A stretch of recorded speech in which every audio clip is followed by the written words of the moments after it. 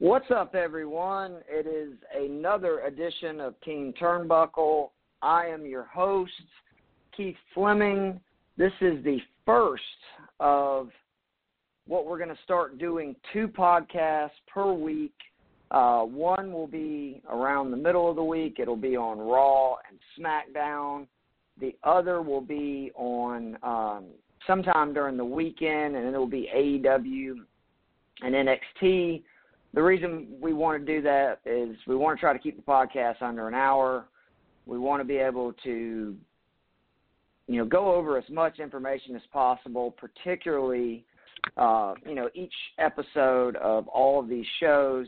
And it's really difficult to do with 4 shows.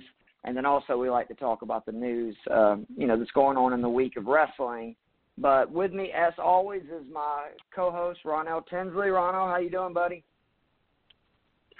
Keith, I'm doing well. Outside of the technical difficulties in trying to dial in, I am a blessed man. Well, that's always good. We're actually getting ready to swap the software we use to do these podcasts. So hopefully the new software will be a little bit easier and more user-friendly. That is what RC, the man, the myth, the legend, has told me. Before we get started, we're going to start with SmackDown. I just want to real quickly tell people that we are now on Spotify. Please be sure to like or follow, the IB Sports page, as well as the Televangelist podcast. That's RC's TV and Movies podcast. Me and him did a podcast earlier this week on that feed going over this season of Better Call Saul, Ozark, and the wild documentary Tiger King. And also, if we are on iTunes, please be sure to rate and review and follow. But let's get right into this. Before we get into SmackDown, we always go through a few stories that are going around. There's 2 that I sent you on the outline. We'll go over those, and then one bonus one that I saw recently. But Cain Velasquez was released by WWE. I don't think this was a huge surprise. His feud and introduction, his battle with Lesnar was really a flop. The only thing I will say is it really upsets me that Cain was brought in, and because of it, Kofi's amazing title run was, I don't want to say ruined, but they really messed up, in my opinion, how great that title run was by having him lose it. Not only the way he did in the match, but the way they built it up. It was something that was just thrown together, and it was all to get to, basically the Vasquez-Lesnar match that they thought would get some attention because of the MMA history. Are you at all surprised that they released him, and do you think that they missed an opportunity with him from some of the stuff we've seen from him in other wrestling organizations? They definitely missed the boat for sure, with him being Mexican and, of course, going to his roots and getting a little background, the luchador kind of circuit. He had the opportunity. Am I upset about it? Absolutely not. Unfortunately, it was grossly overused. I really disagree with the fact that they did all that to take the strap off of Kofi like you. I don't necessarily know if one tied into the other, but the fact that Kofi's great run was cut short just for a terrible Saudi Arabia match, I wasn't digging it at all. So, I'm not really going to miss Cain Velasquez, and I'm sure my man's doing pretty well for himself no matter what. Yeah, I'm interested to see what he does moving forward because I will admit I saw some of his, matches from AAA on the internet after he was released, and he's a lot better than I thought he was. So it was kind of interesting, is the words you could use, that WWE used him the way they did, trying to make it more of like an MMA fight when it appeared like he actually could wrestle a little bit. And, I think they just really wanted to have the Brock feud. And when that kind of went south and they had already gave him, from what we heard, a good bit of money, they cut their ties and their losses and moved on. The second story, and I don't know for a fact that this is, A equals B. Jerry Lawler, the king, got himself in trouble again 2 weeks ago on Monday Night Raw, saying some very inappropriate comments about Kerry Sane. If you want to Google them, you can. I'm not going to repeat them. This is something that the king has a long history of. I agree with his response that he said that, Hill commentators have a role. They're supposed to upset people. But he crossed the line with his comments, and he's like I say, has a history of that. They replaced him with Samoa Joe on Monday night. It was interesting that they started the show by saying back by popular demand, Samoa Joe. So they played it off as Samoa Joe was back because the fans had been clamoring for it, and not because Jerry Lawler was being punished for his remarks. Do you think those two things do equate to where Lawler was being punished? Do you think he's going to be back anytime soon on Raw? And do you like Samoa Joe being the third person if he does not come back? It's weird because I'm glad that you brought this up, because when I was watching that episode, I wrote it down somewhere and I failed to bring it with me. But it was some kind of there was that, and there was something else that he had said, and it's like, ooh, King, that stuff kind of flew in the 90s, early 2000s. You can't really sail that ship anymore. And so I kind of am not surprised that this move came. I like Jerry E. Lawler and what he does, and yes, I appreciate heel commentary, but, to a degree, we kind of do have to evolve with time, and you got to work on your craft a little better, my man. I mean, he's fantastic, but it's not a surprise that they pulled it like that. And I don't mind Samoa Joe. Actually, Joe actually does quite well in the commentary. He can keep it flowing, and he'll go both sides. He'll play both face heel depending on the certain action that happens in the ring. So I'm okay with Samoa Joe replacing the King. I will say that I actually watched a documentary this week on Jim Carrey and making the movie Man on the Moon. And, Jerry Lawler was intertwined in that, both in the real story and also in the documentary, because Jim Carrey swears that Andy Kaufman's spirit encompassed him while making that movie, and honestly treated Jerry Lawler from the documentary just like an ass. And Lawler actually said to him at one point, me and Andy Kaufman were friends. Like, the whole thing between us was staged, and we talked, and, that was what Andy Kaufman did ahead of his time was, he really believed in not only making people not know if something is real or fake, but he wanted to live that life. And it made sense that he was a huge wrestling fan, because for so long that's the way wrestling was. No one would ever speak out and say that something was scripted or, the decisions were predetermined, the kind of things that you hear today. So I kind of understand that, Jerry Lawler is probably from an old school mentality, and unfortunately a lot, and I'm not giving him a pass, but I'm just saying that, like with a lot of older people, it's kind of hard to teach an old dog new tricks. And I wonder if that didn't play a part in him still thinking that he's doing what he should by being a heel. I mean, he used to, talk about women's breasts and call them puppies for years, and people loved it. But like what you were saying, that was the late 90s.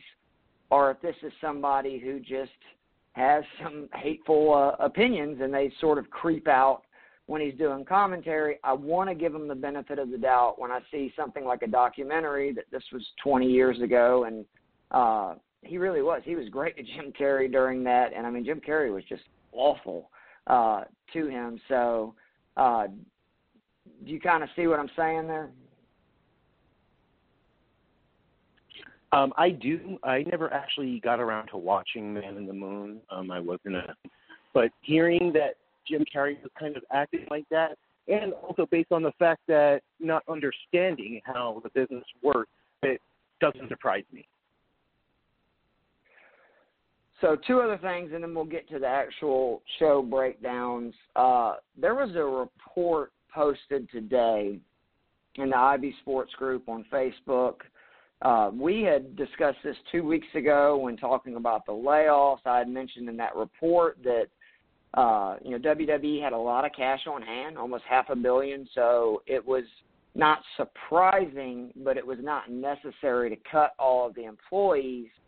And part of the reason in that report was Vince had lost a lot of his personal wealth with the XFL filing bankruptcy a few weeks earlier, and he was trying to, get dividends back not only as a stockholder but also keep investors happy. That obviously those moves, which were, cost-effective moves, have made the stock rise. And now there's a report that potentially he is going to sell the company to ESPN or Fox. I know both of us commented on there that we've heard rumblings. We talked about this 2 weeks ago. That would make sense why he was doing that, trying to basically get the value of the company to rise. But I just can't believe it until I see that in writing. You're in the same boat, correct?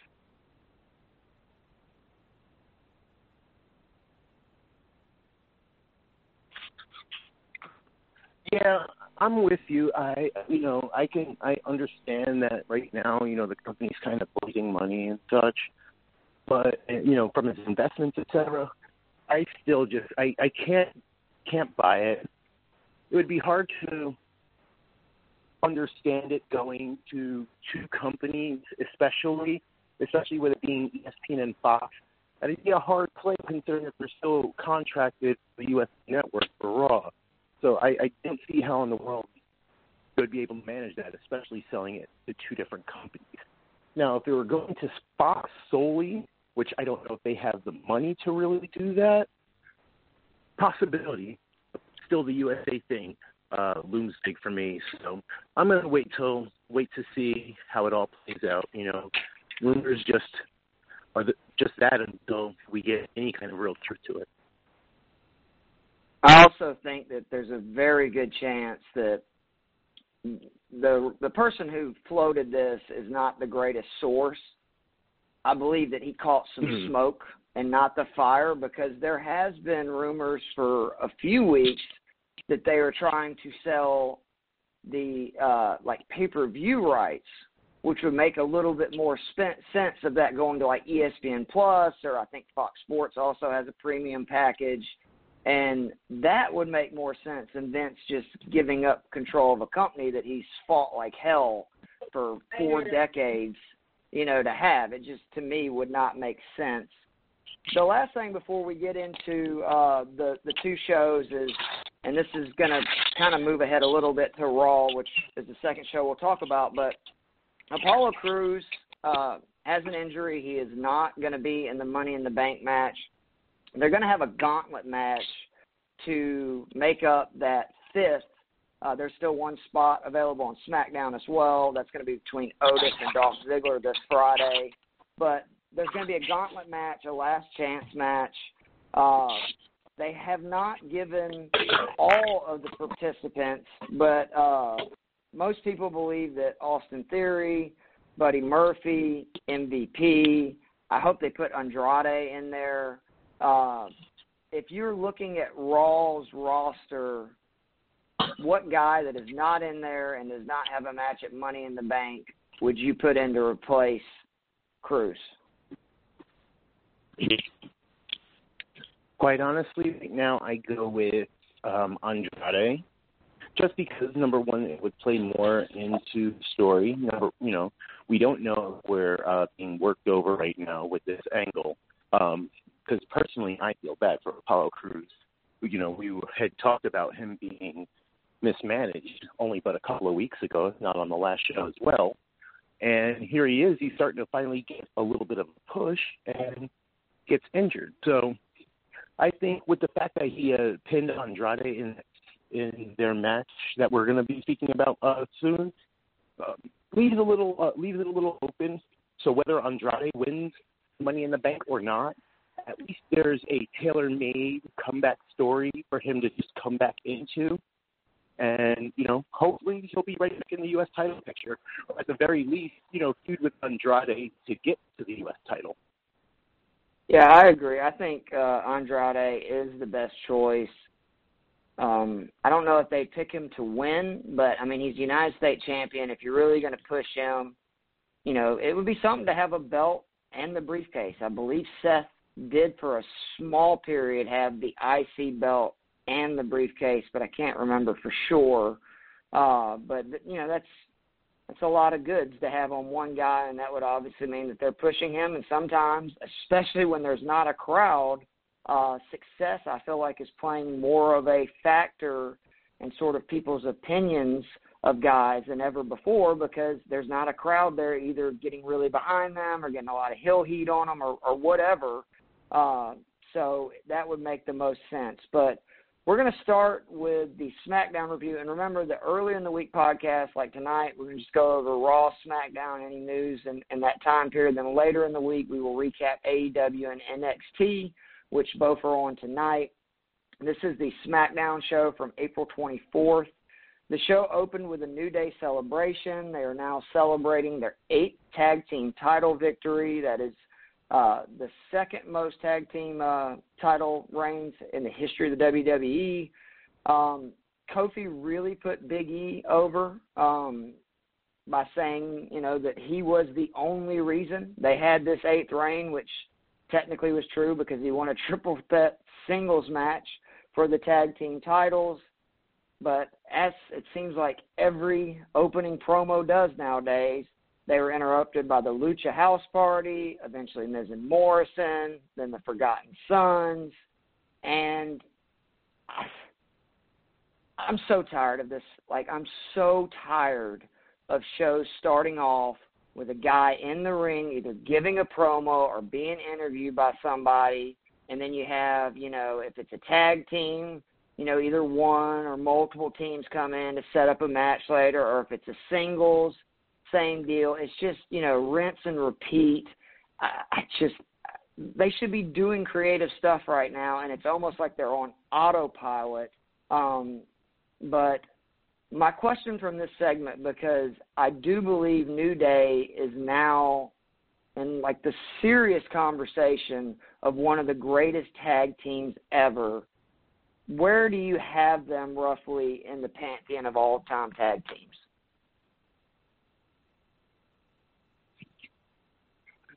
That is a fantastic question because I got what you mean.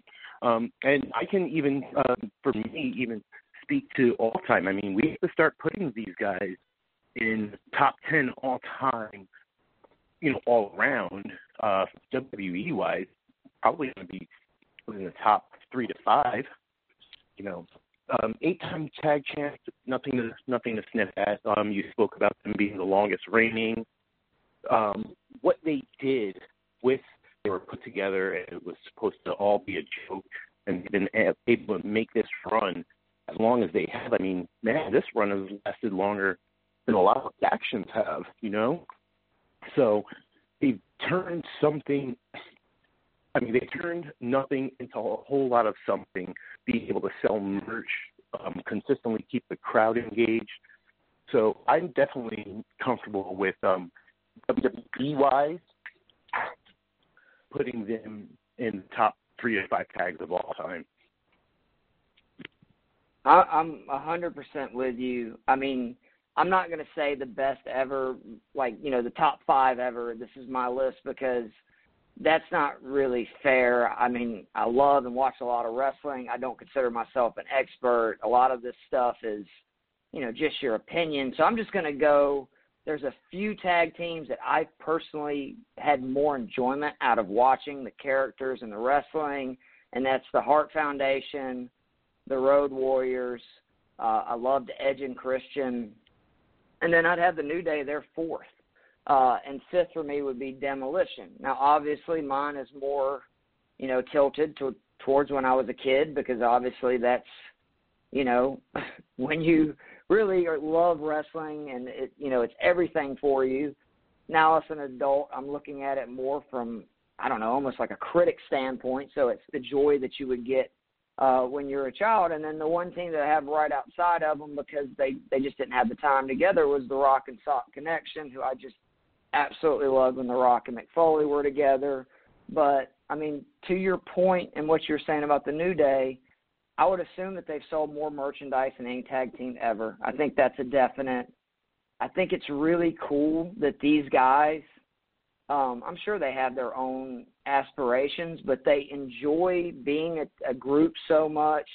They enjoy, obviously, the money they're making off of, selling T-shirts and cereals and all that stuff. But for them to stay together and to make that choice, because I've actually read a few articles when I've researched it, that they've had opportunities to split, and it's been more their decision that they don't want to. And so, I mean, this could end up being the greatest tag team ever. I mean, if they have another 2-3 years and end up breaking, the tag team championship title for the most time record, then they're going to have a real legit argument for it. And I just love that they brought back the Freebird rule, which is something we hadn't seen since, the 80s with the Freebird. So they definitely belong in that conversation, and I also think the Usos do as well.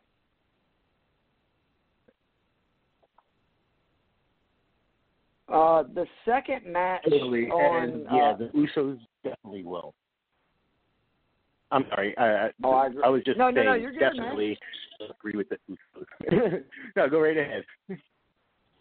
The second match was a Money in the Bank qualifier. It was Baron Corbin defeated Drew Gulak.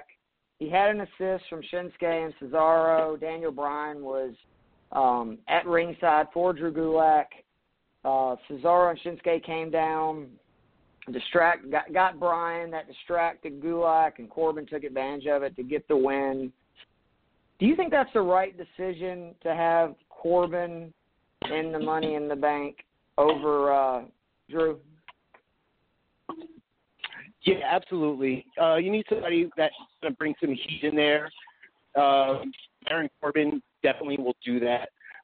I know that you and I kind of discussed a little bit about Baron Corbin, and we'll probably touch on him a little further in a moment. But you got to appreciate what he brings to the ring, especially he can draw heel heat with pretty much anybody you put in front of him and make you care about him getting his face punched in. So, you can't really ask for much more. So I'm happy with the Corbin getting in there. Yeah, I am too. He deserves it, honestly. I think, honestly, he deserves to win this match because he is, like, the perfect guy to have the Money in the Bank briefcase. Now, I will say, if you want to play devil's advocate, there's not going to be a crowd there. So the heel heat isn't as big of a deal as it normally is. And so if you wanted to take a chance on Drew Gulak and really go a bunch of young guys that have not had opportunities, this would have been probably the one chance to do it because, again, there's no crowd. But I definitely think Baron deserves that, and that was the right call. Something that I've been thinking about, I'm a huge Baron Corbin fan. I think he's the best heel in the biz right now. And I mean WWE, AEW. Jericho is great, but he's not a real heel. I mean, people love Jericho. He's that kind of heel. And I almost think that's a different subsection of heels to where Corbin is a true heel, where he comes out, gets the crowd pissed. Whoever's facing him is going to get cheers. It's a very valuable position in wrestling. But I'm a little sick of the King Corbin, push and gimmick. I thought it was a great decision when they did it. It hasn't worked out as well as I thought it would.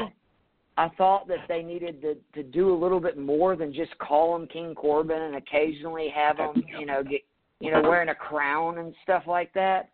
But are you tired of the King Corbin? What would you do with Corbin if you were him, trying to kind of just tweak his heel character a little bit to get him back on track?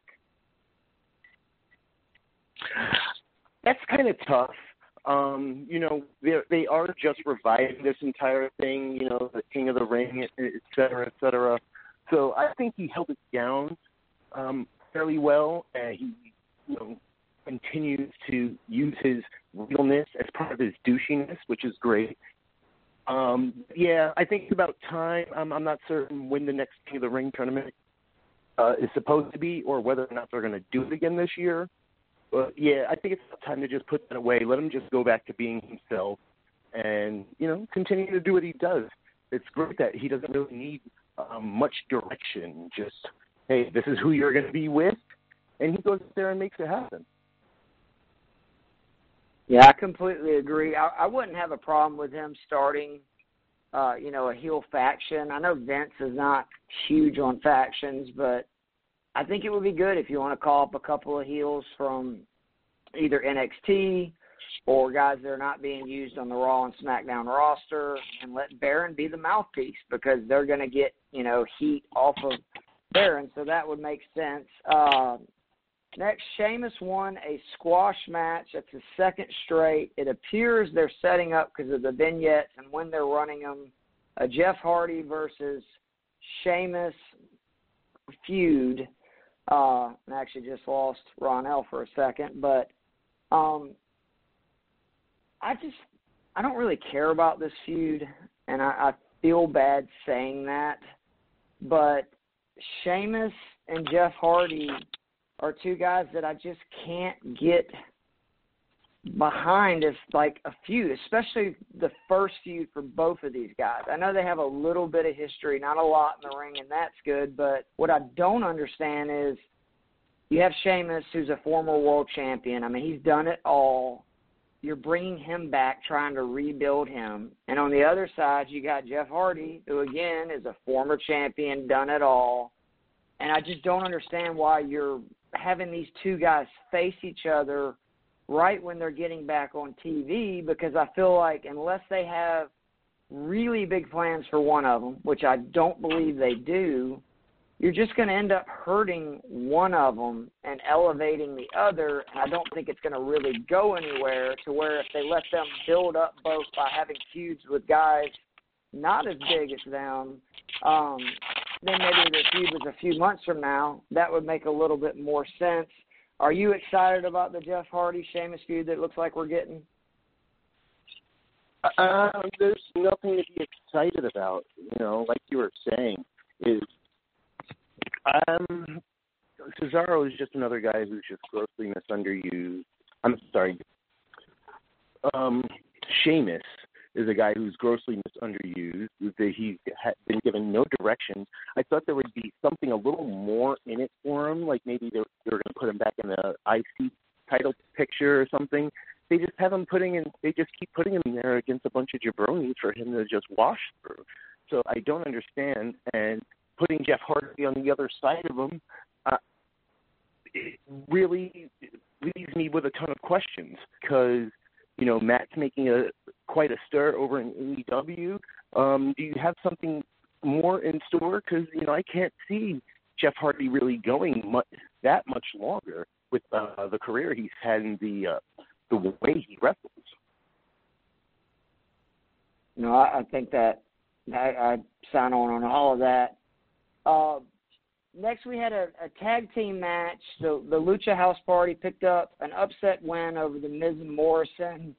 The losses are starting to pile up for Miz and Morrison.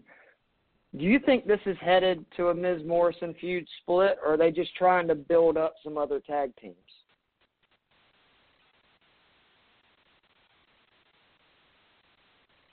I think that we were right in what we were talking about, that they had basically brought this back to eventually create a feud with Miz and Morrison. I am really disappointed in the fact that they're going from making Miz and Morrison champs to getting washed by the Lucha House Party in the span of a couple of weeks. Another thing that I'm tossing in the air that I don't make any sense out of whatsoever. Yeah, it doesn't make sense that they gave them the titles only to have them lose. The only thing I guess think of was they wanted to, slowly bring Morrison back, put him in a tag team, show that he still, quote unquote, has it.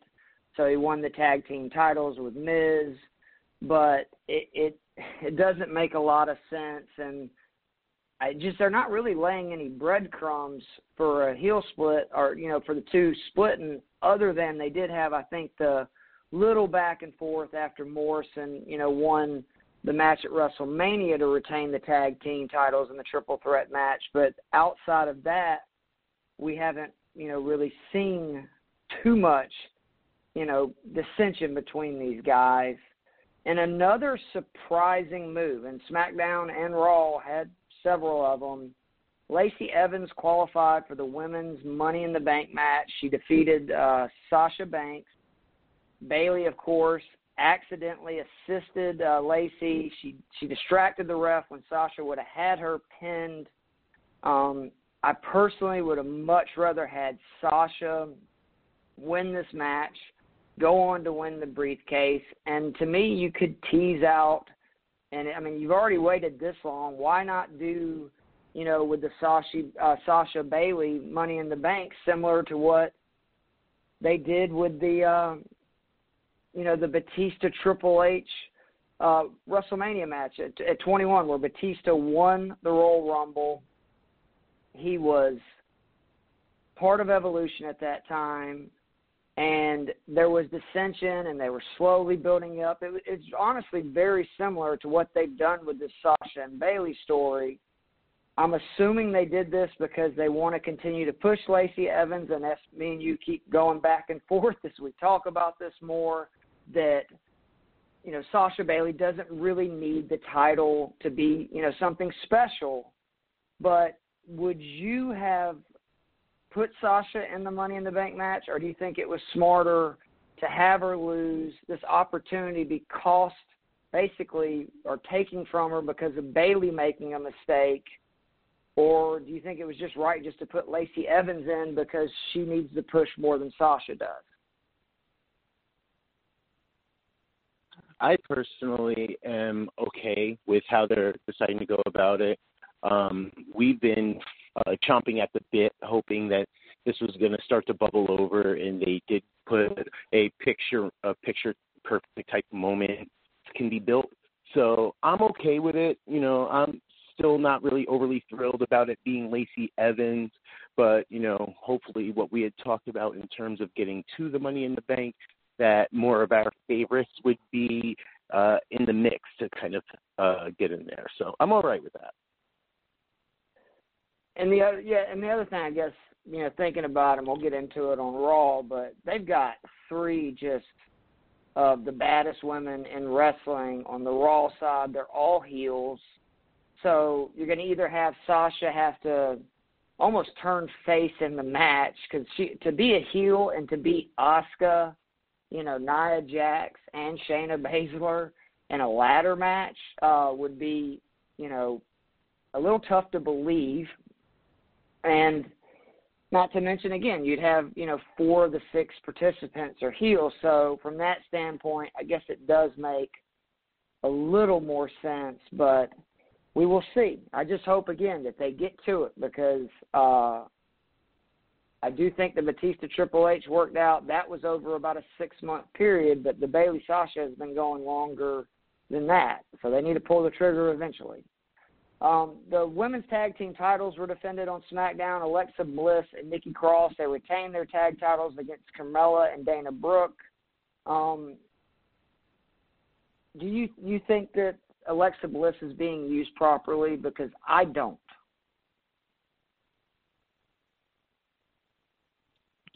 Honestly, I do. I think using her as, being one of the top women performers to really, double down on legitimizing these titles is a good thing. I was initially expecting with her and Nikki Cross for her to backstab her, but they've actually turned this into a tag team that I am invested in. So I'm all right with how she's being utilized so far. See, I kind of wish they would have taken the advantage of Braun being the champion, how over, what do they call him, Little Big, in the mixed tag, and have Alexa kind of join up with Braun, whether it just be a friendly relationship, a couple, whatever, have her turn face, and I thought she would be a great challenger to Bayley, especially if we are going to wait for the Sasha Bayley feud, which they continue to drag out. I just think Alexa Bliss is one of the best women's wrestlers there is. I love her character. She's so great on the mic. And it's a little disappointing that she's being left to tag team matches. And again, this is not so much that the tag team titles is like putting her down. It's the fact that just like with this match, they got basically no time. They rarely ever do give the women's tag team matches either time to be good, or the quality is just not quite as great in WWE, except for a few exceptions.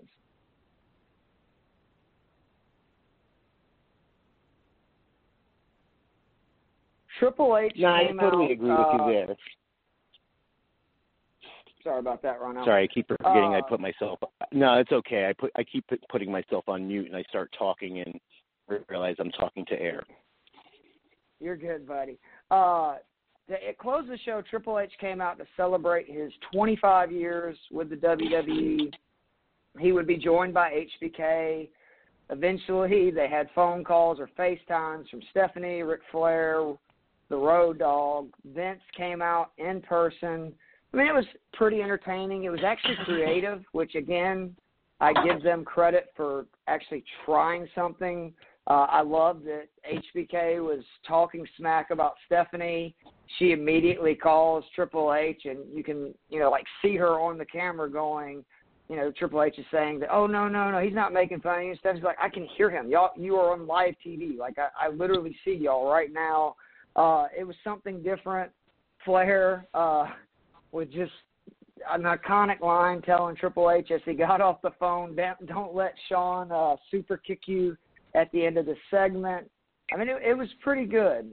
Vince's stuff was kind of weird. They were trying to be funny, I think, build off of the Firefly Fun House match where he's kind of laughing at himself, and same thing with Triple H. But one thing that I thought was interesting was they sort of appear to be building some Triple H and HBK beef. Now, granted, they're DX. They make fun of each other. That's what they do, but I think this is the third straight time I read online today that when they've gotten in the ring, they've made a comment like, I'm better than you. Shawn started making fun of Triple H. Triple H brought up, how many WrestleMania losses do you have? Am I crazy? Are they trying to build to a Triple H HBK storyline? It almost looks like that's where they're going. I like that there were subtle jabs in there from HBK, and Hunter had to kind of lob some back. I could see it being a thing. Maybe it's something they can kind of plot towards the future for another NXT in-house fighting. A little UK versus regular NXT kind of thing. So I'd be all right with that. I too saw that Vince was that was kind of strange. Like I was expecting the swagger, but it was like he didn't have the swagger. Like the wall. And I know what I mean, because he didn't have that confident strut coming out, and it was like, so he would go heelish to joking but he never really had that normal air that he has. So that was just that threw me off. But I thought it was a pretty entertaining bit in all. I liked the FaceTimes that came in, and it was quite entertaining for what it was. Couldn't do a big celebration without a live crowd, so they made it do what it do. I really did enjoy it. I'm glad that they tried something different. That's my biggest complaint with WWE right now. Moving on into Raw for Monday night, the show opens, and again, this is exactly what I was just talking about. MVP is hosting a show with the three participants that have qualified for the Money in the Bank match. You got Aleister Black, Rey Mysterio, Apollo Crews. Of course, they're interrupted by Zelina, Andrade, Angel Garza, and Austin Theory. It set up a six-man tag match. I was out of that six-man tag match before it even began. I watched it a second time today and actually watched it, and it was actually a pretty good match. But if I wasn't doing a podcast, I would have never gone back and watched the match again because I'm just so tired of the same old, same old. Like, just go ahead and announce before Raw starts that six-man tag match is going to be on there, and then let the three participants in the Money in the Bank actually have, their promo or their, interview with MVP. And then if you want to build some tension between them, that makes sense. I'm so tired of the way they start and set up matches on Raw and SmackDown.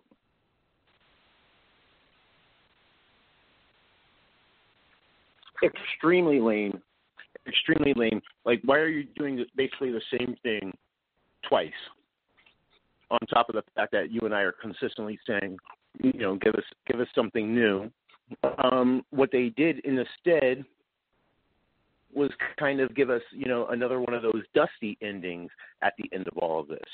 So, they used an old shtick, which made us roll our eyes, to overshadow what really turned out to be a phenomenal match. Yeah, I just want them to think about how often they get to the same point on these shows, and I understand there's only so many ways to set up a match, but, I am so sick of the tag team and six-man tag matches that are set up by guys in the ring trying to cut a promo or do an interview, and then somebody interrupts them. It's just like, I'm sick of it. The next thing also really bothered me. They had advertised before Raw and all of Raw up until that point a Shayna Baszler, Asuka, and Nia Jax triple threat match. I was so excited about this. Instead, Nia Jax attacked the other two women before the bell officially rung.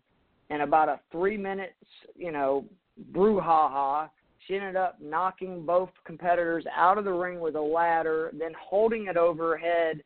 And next thing you know, they went to commercial. And it took, when they got back from commercial, me to realize what they had done. They said that the match was a no contest because it didn't officially start, and they started fighting. And it's like, I hate that finish. I don't understand why you set up a match if that's going to be the finish, because you didn't have a match. So why advertise it? And then B, I just don't know. What are they doing right now? Why?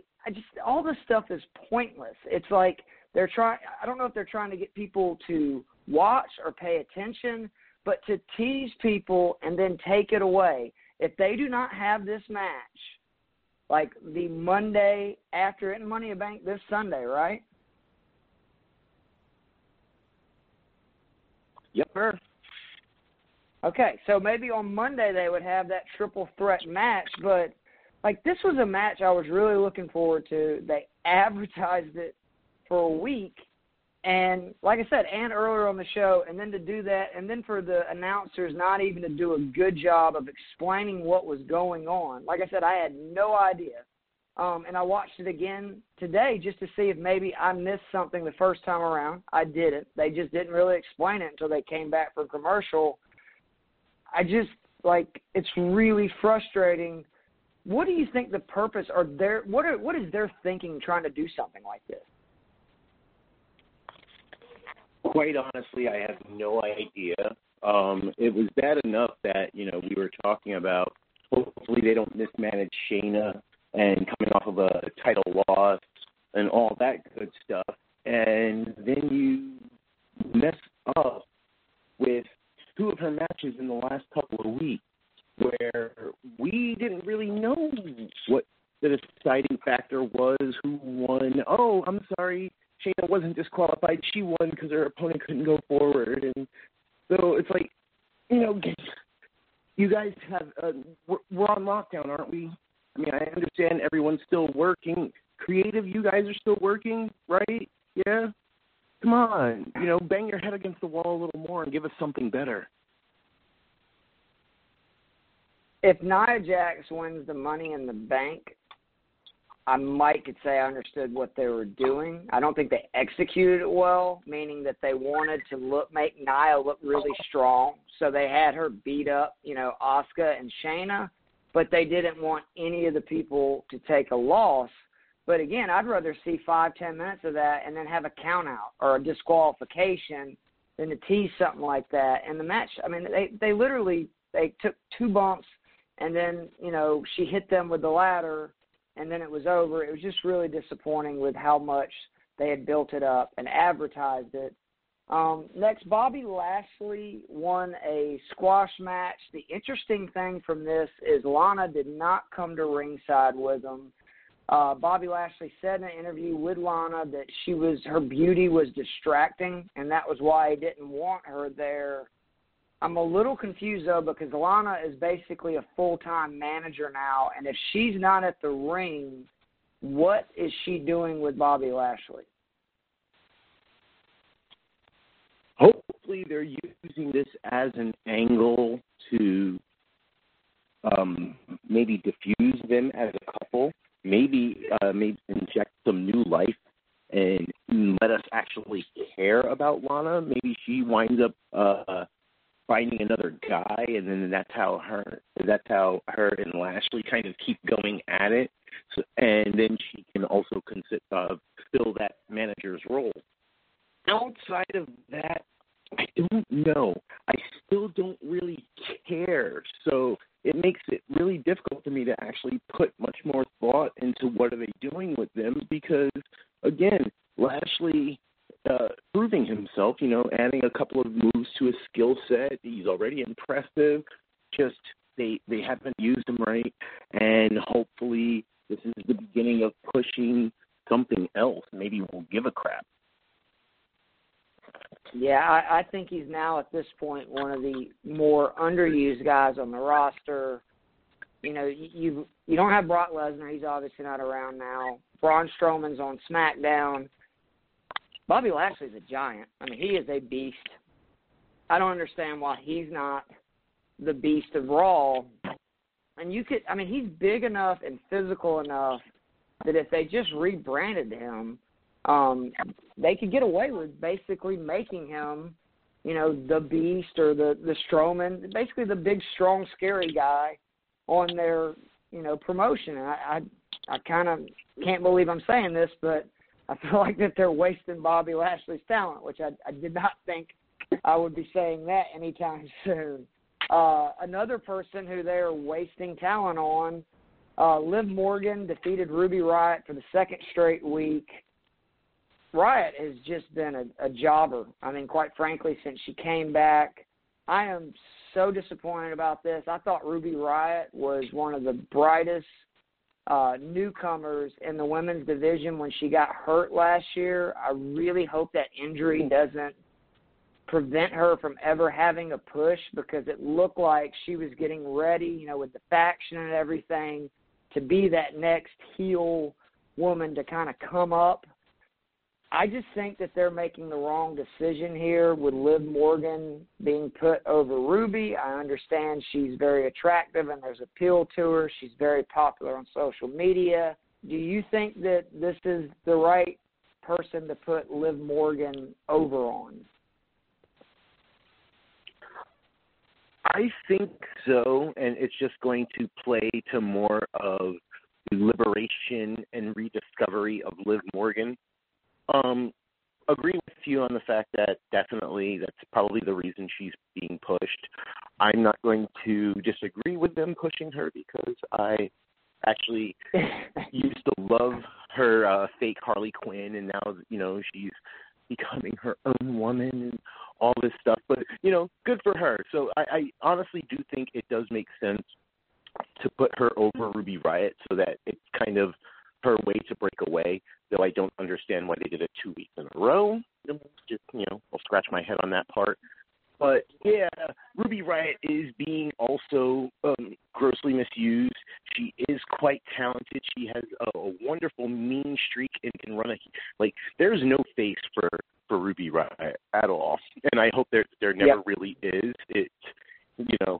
She plays her role well, and she's a great athlete. So I'm just hoping that this is just something that they did for the Liv storyline, and then, hopefully they can put her back in her winning ways soon enough. So I've already said on this podcast that Bobby Lashley is underused, and I couldn't believe I said that. I'm even more shocked about what I'm about to say. Jinder Mahal returned to action this week, won in a squash. I was really happy to see Jinder. I really got behind him his last run, not when he had the title, but the way he reacted to losing the title and sort of still acting like his presence just changed once he had that strap on his, shoulder. Even though he lost it quickly, I think his confidence grew as obviously a performer. I think that they have the perfect heel to go against Drew if Seth is not going to win the belt at Money in the Bank this weekend, or even if the feud extends a little longer and Drew ends up winning that feud. Am I crazy to say that they should push Jinder into a feud with Drew because of their history? I honestly, it's a slam dunk just like that. I started getting back in right after Jinder had lost the strap. So I got to see the new and improved. I did get to see some footage of him pre-title. And yeah, I agree with you. He definitely get that swagger to where the head is held high and firm. He's in phenomenal shape right now. And putting him against Drew, you have that 3MB back storyline. These guys are both right now looking extremely jacked. Drew is doing what he should as a champ. I don't know if it's me, and when I'm done, I'd love to hear your thought about it. Do you see that, even though Drew is already a big dude, his last few appearances, he has that kind of extra, jackness to him, like similar to how after The Rock and Triple H, when they first kind of broke through and they were taking supplements and they got that extra, 5-10 pound look on the camera, and it's like, man, look at the size of that dude's chest. It's like Jinder and Drew both have that going on right now, and I would totally be for all of that. He does look humongous, but I do think part of it is the fact that he's not wearing the leather chap, I don't even know what you'd call it, gown outfit to the ring, which kind of covered up, part of his body till the match starts. And I don't know about for you, but when they're wrestling, I don't tend to think as much wow, look how big these guys are, because they're all big and jacked for the most part. But when he's just standing there, in his tighty whities basically doing a promo, that's when you're like, good Lord, this guy is really big. And I said it on our WrestleMania review, it's amazing when you stand next to Brock Lesnar, and I'm not saying he could whoop Brock Lesnar in a real fight, but it would be believable that Drew McIntyre could beat Brock Lesnar in a real fight. I mean, that's saying something. There's not very many people, maybe other than him and Braun Strowman, on the roster that you could say that about. Right. But you saw what happened when it came to Brock and Braun. Exactly. When Braun accidentally get that knee. Brock was like, hold this real quick. So I will say that Braun it took is that nice like having a champ. dudes comparable like that. Yeah, he did. I mean, your average man is sleeping for 10 minutes. I would have been for sure. I'm not an average man, though. So we talked about Apollo Crews. We'll skip over reviewing the match. Do you think that the angle is real or storyline? I think it's storyline. I hope it's storyline. I hope that whatever it is, it's just something minor, and they're just kind of putting it off. I don't know. Maybe he fell ill or has a nagging injury that he's been told to take it easy on for a month or so. I really don't know. But they finally got me excited about what they're doing with him. So I hope whatever it is, he has a speedy recovery and is back in the ring soon. The only reason I say I don't believe it's real, at least they're saying it's a leg injury. I went back and watched both of his matches from Raw, and, I mean, the first spot where his knee, supposedly in quotations, buckled, he was in writhing pain, and then for the rest of the match, he's doing all these crazy spots, jumping off the top rope, and then finally at the end of the match, he jumps off the top rope. Andrade moved out of the way. He again landed on both legs, and again, he to me looked like he was acting with his knee buckled. You could be right that it could be some other injury, and they're just obviously using the leg storyline to move him forward, but we've talked about it before. I just hope that they change something about his character. I would love to see him come back a heel because he feels like, this has gotten stolen from him. There's a lot of ways to push him because he's got talent. His character just isn't interesting. Speaking of guys that are not the most interesting, Ricochet and Cedric Alexander won another tag team match this week over two jobbers, so this does seem to be an official tag team moving forward. My question is, how are you supposed to take a team like this seriously when, A, they haven't bothered to give them a name, or B, they haven't given any kind of explanation or backstory for why these two guys have teamed up? I really don't have a clue. Here's where I'm hoping that they have some card or play that's going to be coming out a little further down the road, which will tie this all into a nice, neat bow for me. But I too, don't get it. They're both quite talented,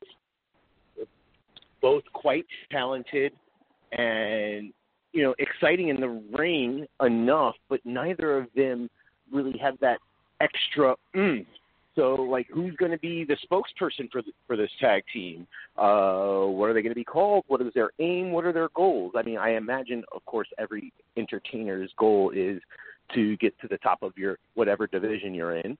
But I can't see these guys taking out a Street Profits, War Raiders, or AOP, or anything like that. So I'm not quite sure what the purpose of this is right now. And I'm just really disappointed because it would be so easy to just let them do a promo where we've both been overlooked in WWE, beaten up, pushed around, and we join forces because we're not taking it anymore. And it's like, at least then we have a reason why they're together. You understand it. And if you want to turn them heel down the road, you can. If you want to leave them face, you can. But at least you let the audience know why these two guys, who are both singles guys and have had a little bit of success, obviously, in their career to get where they're at, are all the time sudden now a tag team with matching tights. Yeah, I don't know. Again, these people get paid for this, so I hope you earn your paycheck on this. I did too. It's really this is the kind of stuff that bothers me. Normally, I know that we can be ridiculous as fans, and the stuff we complain about. But it just, again, how hard is it to do what we just asked? The show closing, because Raw overall, I felt like was pretty disappointing. SmackDown was not great this week, so I have a feeling when we meet this weekend, I just know AEW and NXT shows are probably going to be better than these two this week. But the closing segment for Raw was really good. Seth Rollins and Drew McIntyre had their contract signing for their Money in the Bank World Championship match. Both men are just so good on the mic right now. Seth is, in my opinion, doing his best character work to date. I love this character. He plays such a smug prick so well. And I love how he's got that calm presence. It reminds me a lot of Jericho. I believe it was in the mid to late 2000s. He came back, and he was more violent of a heel than he had been in the past, but he was also very calm in the way he spoke. and it almost made it creepy. And Drew has just been really good. I don't know if you've noticed, I love how Drew will break the fourth wall to the camera, and normally that would be really corny, but if you think about it, there's no fans there, so he can't play up to the fans. I think it's really smart that he's playing up to the camera because maybe it gets more kids rooting for him, whatever. I like it. It shows he's got confidence in his character. But anyway, as all contract signings do, it turned into a brouhaha. Buddy Murphy came down and saved Seth Rollins from getting a beating. Seth then gave him a big hug in the middle of the ring. At that time, Drew got up, went for the Claymore, and Seth, I guess you could say, made Buddy the sacrificial lamb because he kind of pushed him into the Claymore and escaped without getting really hurt going into their match. How excited are you about this Seth versus Drew McIntyre match at Money in the Bank, and do you think there is any chance Seth wins and ends Drew's title reign this quickly? To answer your last question, I think there's only a sliver in terms of where I think things are going to go. Of course, I could be surprised. Seth Rollins is putting on such great work right now. I am totally in agreement with you. Like, the way I thought this was literally going to be, like, when Drew initially cut him off, was going to be like, all right, listen, I'm signing this. Can we sign this? Can we get on with it? And I thought that was going to be it. And the way that he went on his little calm ramble, you saw this zen look, and almost see him buying into this whole Messiah aura that he's got going on. And it was the best part of Raw to me. Both shows, like you said, were very lackluster. Yeah, at least they got it right going home. I'm really excited for the build-up of this, and they're going to put on a great show that can make a lot of people, especially people with the range of a Drew McIntyre. He's going to make Drew look phenomenal in this match, and this is going to be really great. I still think that Drew holds on to the title a little bit longer. I really hope that they do that because, there is a chance that if Vince or the higher-ups within WWE are panicking about Drew being champion because Raw's numbers are down, Seth would be the guy that they would want to put the belt on. That would be, he's the biggest name really they have on Raw other than Brock, and Brock's not around right now. So I hope that's not the case, but that is a possibility. The other thing I want to talk about real quick before we get out of here, are they setting up Buddy Murphy for a face turn, or is this just restarting, the disciples part of Seth's gimmick? I'm going to go with the latter. I think they're going to keep going with the disciple thing, although they could wind up doing both, because Drew did kind of speak to the fact that, hey, where's your little, where's your boys at? It's going to be just, you and me when it comes down to it or whatever. And that actually got me thinking for a second. It's like, wait a minute, we haven't seen AOP in a minute. We haven't seen Buddy in a minute. Like, what's going on? So the fact that they use Buddy Murphy to come back out like that, and with the fact that I think Seth is growing into this role, I think we have to hold on to Buddy Murphy just a little bit longer so that they can let this play all the way out.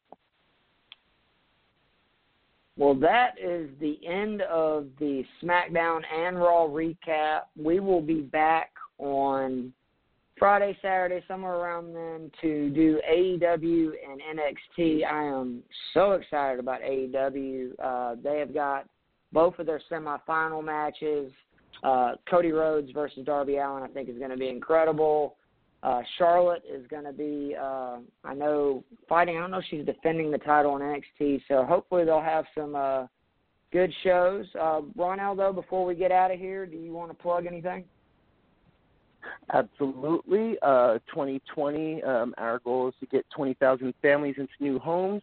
Get at me to get your credit fixed. You can reach me on Facebook, Instagram. Let's chat. Oh, and, I want to shout out to the Crown since this is my first official day as an All-Star. That a boy. Damn, it feels good to be a gangster. It's good to be an IB All-Star. So, again, please rate and review this podcast on iTunes. Also, again, plug myself. I went on RC's The Televangelist podcast. I can't pronounce that. And we reviewed The Tiger King, this season of Ozark, and this season of Better Call Saul. So you should check those out. But we will be back later this week to go over AEW and NXT. But this has been another edition of Team Turnbuckle, the Raw and SmackDown Weekly Recap Edition. For your hosts, Keith Fleming and Ron L. Tinsley. We'll see you guys soon.